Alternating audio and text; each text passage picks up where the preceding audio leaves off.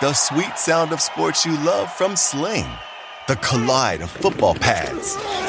The squeak of shoes on a basketball court. The crack of the bat on a home run. The slice of skates cutting across the ice.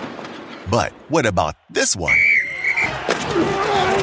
That's the sound of all the sports you love, all at once. Starting at $40 a month. Experience it all live with Sling.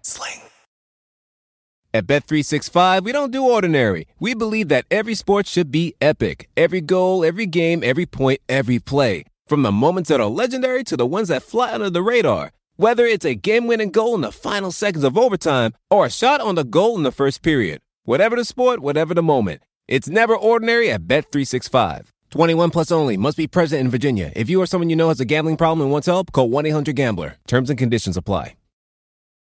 Hello, regular Dunked On listeners. Going to give you a free preview of Dunked On Prime here, this conversation with Mike Schmitz. We'll talk about Anthony Edwards, the new ESPN mock draft that has him going number 1 overall to the Wolves. The rest of my conversation with Mike, in which we talk about LaMelo Ball, James Wiseman, Onyeka Okongwu, Obi Toppin. He gives us a fill-in on Patrick Williams we haven't talked much about yet on the show. That's available exclusively for Dunked On Prime subscribers. I highly encourage you to sign up for that. dunkedon.supportingcast.fm is the link. Also, it is in the show notes as well. So enjoy this conversation with Mike and check out the rest of it on Dunked On Prime.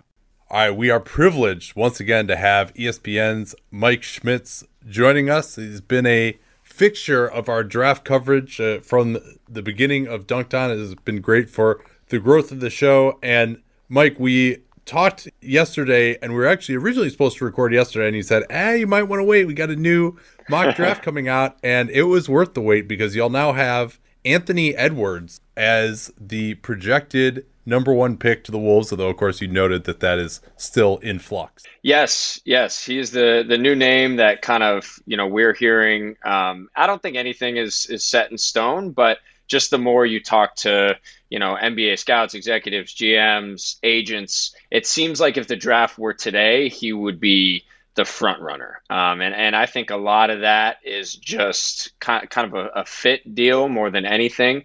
You hear very differing opinions about who's the best prospect in the draft. The more you canvass the league, some people think it's Ball, some people think it's Wiseman, some people think it's Edwards. And so I think teams are kind of looking at this as more of like a fit needs-based draft than you normally would at the top. And, you can make an argument for Edwards there just in terms of fitting next to D'Angelo Russell and Karl Towns. I will admit that in previous iterations, you've had LaMelo Ball going number 1 to the Wolves, again, with the caveat that this pick has been heavily involved in trade talks. But it always seemed to me that D'Angelo Russell has been such a sacred cow for them. First, they desperately wanted him in free agency. Then they paid a lot to get him at the trade deadline. He's Karl Anthony Towns' best friend. He wants a team to run. And so it just seemed like with LaMelo Ball not being, at least in some people's minds, in my mind he is, but not being the no-brainer number 1 pick in this draft, that they wouldn't want to draft someone who could potentially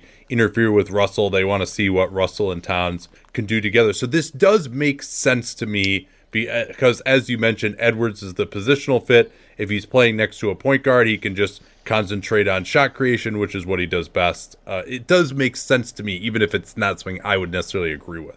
Yeah, I'm in the same boat there. And again, I would take Ball and kind of figure it out. I think the way we've seen the NBA trend, it's multiple ball handlers, guys who can play on it, off it.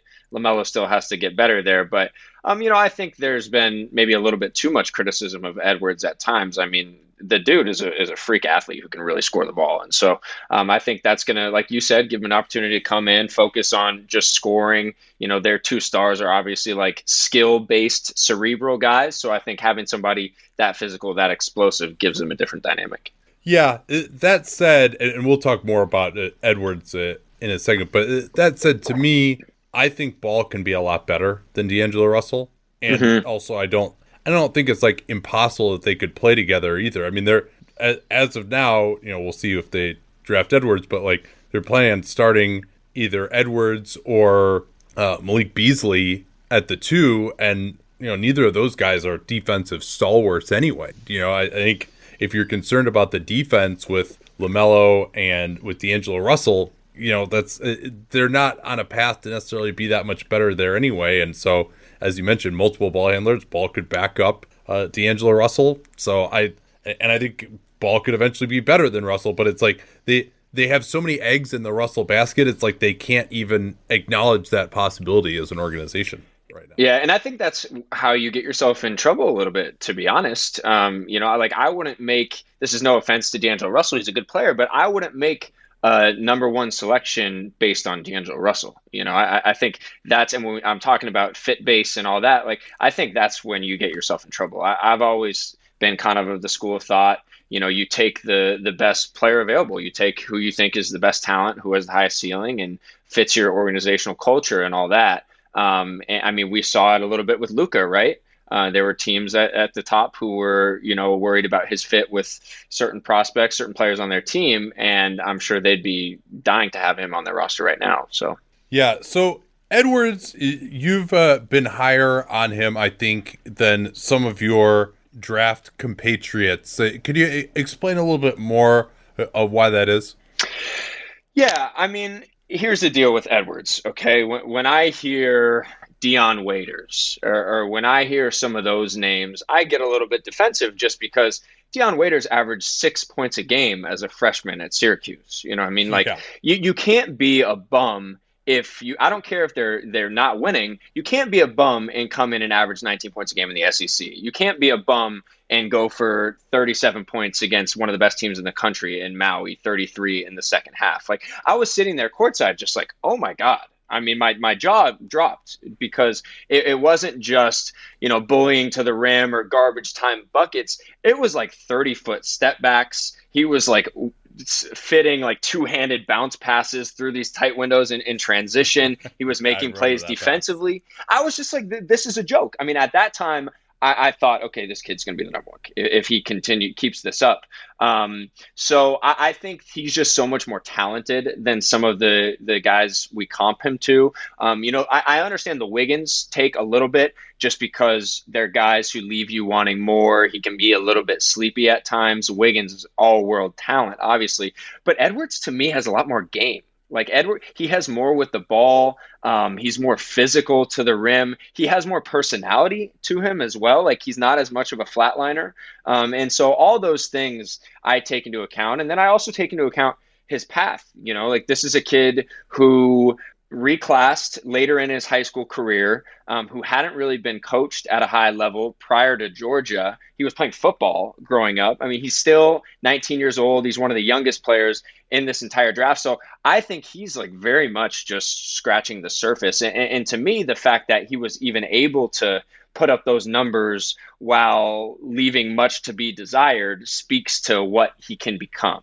Yeah, well, this doesn't entirely obviate your point, but when you're allowed to take some of the shots that he took, it may be a little easier to put up 19 no doubt. points a game. But he is able to get to those shots as well, obviously, which is part of it. So let me ask you this. If, let's say, Edwards works out and becomes worthy of the number one pick, it hits one of his higher-end outcomes, what does that player look like in the NBA? Yeah, I mean, you hear Donovan Mitchell or Victor Oladipo, guys in that ilk to where you're not He's really... bigger than those guys, though.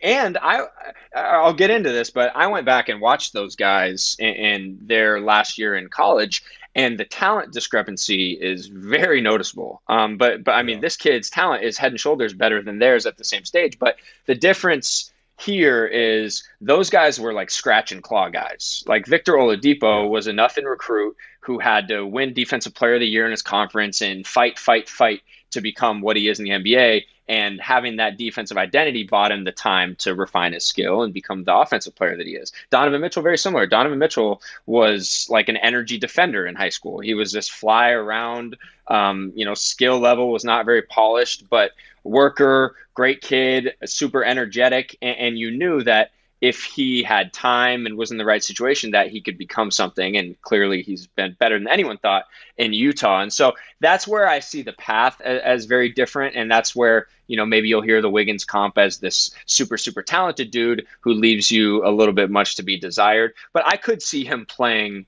a Mitchell type role where it's like you're next to a more cerebral point guard, who like a Conley or whoever, who gets you into your stuff. And then when it's late clock and you need a bucket, he can go get you one. Now, I've used Harden at times before, kind of like, obviously he's not James Harden. Obviously he's not that genius of a passer. But I say that because I haven't really seen a guy like 230 pounds with that type of shift. And that's why he reminds me of James a little bit in some ways. Now, not that type of passer, like I said, wasn't as much of a winner in college, but it's some type of glimpses of Harden combined with the way that Mitchell is used, combined with how Andrew Wiggins lets you down here and there. I guess is kind of how I would put it. But my thought actually was kind of a 3-point shooting DeMar DeRozan, which, and again, I think of that as kind of the higher end outcome because that's a pretty damn good player, actually. I mean, as much as people want to crap on DeRozan, for being the 9th overall pick, and I think like 2009, he's had a wonderful career.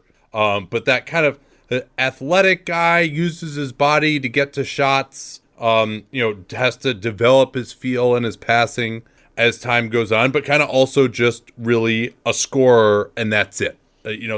That's what, at least what my thought would be. And now, maybe he can develop his passing a little bit more as DeRozan did. And, defensively, I think he has better lateral movement in theory, but with the effort level, I don't want to count on that defensively. So that's kind of what I see.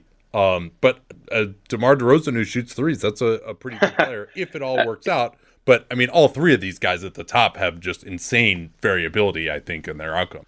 Yeah, 100%. And like you said, I think that if you have DeMar DeRozan making threes, that's a really, really good player.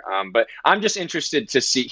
Ant-Man is going to be a really good case study as to how much you can improve some of these things that we oftentimes say are difficult to improve, right? Some of the hardest things to teach are your want to and your decision-making, feel for the game type stuff. And so he's going to be a really interesting case to see that. I hope, defensively is an area where he will buy in because he has some possessions this last year. It was like, oh my God, just with his foot speed, his size, his length. He could be like a 3-position defender in the NBA if he ever, is in a situation where every possession matters. And that's the question. Is it more because he's never really been in a winning situation, he has this chance to, if he is in a winning situation, really strap up? Or is it because he's never been in a winning situation, he's never had these habits, he's never going to have those habits? So I'm really interested to see, how that evolves for him. Yeah, and like back in the Wiggins days, everyone was like, well, at least at a minimum, he's going to be this really good defender because of his physical tools, and that obviously didn't end up happening. You mentioned that you feel like Edwards has like a lot of shift. Can you elaborate on that? You think he gets good separation? You like his quickness and speed? I do. I really do. And, I've used these metrics before, and you don't want to put too much value in the sports science stuff, but just talking to the P3 guys out in Santa Barbara, they were blown away at his shiftiness, like his ability to stop and start. Accelerate. The force he generates when he accelerates is more stronger, whatever you want to call it, than any player they've ever tested at his position. And then his ability to decelerate as well, which we've seen used with Luka and with Harden and those guys, is like in the 99th percentile. And that's all with having like not being in peak shape and not having great mechanics. So I think you see it most when he gets to his jump shot, just his footwork, like with some of the step backs, his ability to rise up, and kind of stop on a dime against anybody is probably where you see it most. He needs to do a better job of figuring out how to use those physical gifts to get all the way to the rim. Like there's no reason why a guy like that should average 4 free throw attempts per game. Like he should have been 6, 7, living at the line. And I think he lets guys off the hook. He's been playing a losing brand of basketball for most of his career. So, you hope that some of those habits can change on a more spaced NBA floor once he realizes, like, man, I'm one of the better athletes in this league, that he's a little bit more determined to get to the rim. But, I also think we need to point out that, like, this dude was not playing with stars. I mean, the talent level on that team was not great. And so, I do think we have to keep that into account and take that into account. And it's just funny to me because some of these guys were like, oh, no motor, whatever. And then we talk about Ball, who doesn't really defend or hasn't really won or doesn't play with much energy on that end of the floor. But like we almost breeze past it, right? And so I think, it's important to hold all these guys accountable to some of their flaws. So here's why the difference that I see with Ball and why I'm so worried about Edwards. I struggle to recall the player who you would say didn't have great feel. Maybe DeRozan is probably the best example of this. Maybe Russell Westbrook would be the other one. But as a guy who you would say he probably doesn't have good feel right now, right? I mean, I think, is that a controversial statement, Anthony Edwards? Yeah, I would say he takes really bad shots, and I would say he shows you flashes of passing instincts that most players in his mold generally haven't had. And it's mostly in transition. It's mostly in the open court, and he can do it with either hand at times. That's what gives me a little bit of hope. But I do think there's a difference between having passing instincts and knowing time and score in the situation. So, yeah, I think your point is accurate. Yeah, and so I can't recall guys who became big stars on the perimeter who had a knock on them coming out of school that this guy doesn't have amazing feel. The guy that comes to mind is Donovan Mitchell, to be honest. Donovan Mitchell did not have good feel. I mean, Donovan Mitchell was sped up. He was wild. He would take wild shots. He was pretty erratic. He was a streaky perimeter shooter. He really was not an efficient offensive player. I mean, he was 46% from two. His 3-point percentage was much better. But I mean, he shot 25% from three as a freshman. And he was never really like a feel guy. People saw him as like a microwave scorer. Now, the difference is, like I mentioned earlier, he's like an all-world worker, like attention to detail, all that stuff. And I think that those are areas where Ant-Man's still improving. But yeah, there's not a long list of those guys. So you mentioned him not being in peak shape. And sorry to spend so much time on him, but he's the most enigmatic prospect to me that I've struggled with the most too. So this is useful for me. You mentioned he's not in peak shape.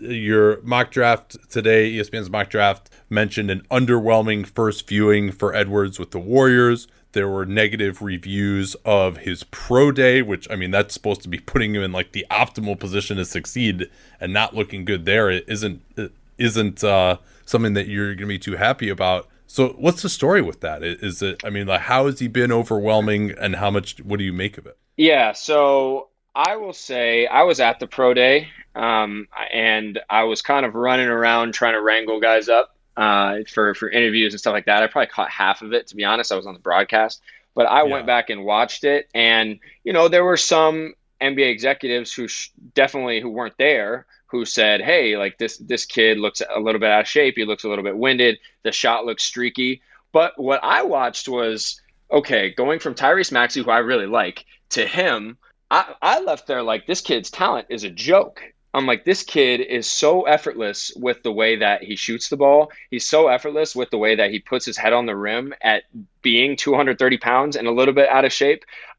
Me personally, like, I know other people had a different view, but I didn't see it that way at all. For me, I was like, oh my God, this kid has a lot of areas to improve, but his talent is a joke. And so maybe that's just me being more of an optimist in general. But I didn't leave there like, oh man, like this is rough. And I think anyone who tells you, any executives or scouts who tells you that they put any value in a pro day setting is, I just don't buy that, but in terms of the workouts for the teams, I wasn't there. I don't know what it looked like. It wouldn't shock me at all if there were times when he doesn't look great in a workout, just because he's very hit or miss. Like we saw it all year. It was the 6-point no-show game against Dayton, followed by the 37-point outburst, which mostly came after they were getting blown out. So there is this level of like turn it on, turn it off, that I could see why he would have one workout with a team where he looked like an all-star, and then another where it's like, this dude's out of shape, he's walking around, he doesn't care. So that's just kind of Anthony Edwards at this point. He's very, very hot and cold. Thanks again for listening. A reminder that the rest of my conversation with Mike, always an amazing conversation with him, maybe the best draft expert out there, where we talk about the rest of the top 10, some of his sleepers, some of our disagreements on those players in the top 10. That's available exclusively on Dunked On Prime, dunkedon.supportingcast.fm, or the link is in the show notes as well. Hope to see you there. At Bet365, we don't do ordinary. We believe that every sport should be epic. Every goal, every game, every point, every play. From the moments that are legendary to the ones that fly under the radar. Whether it's a game-winning goal in the final seconds of overtime or a shot on the goal in the first period. Whatever the sport, whatever the moment. It's never ordinary at Bet365. 21 plus only. Must be present in Virginia. If you or someone you know has a gambling problem and wants help, call 1-800-GAMBLER. Terms and conditions apply.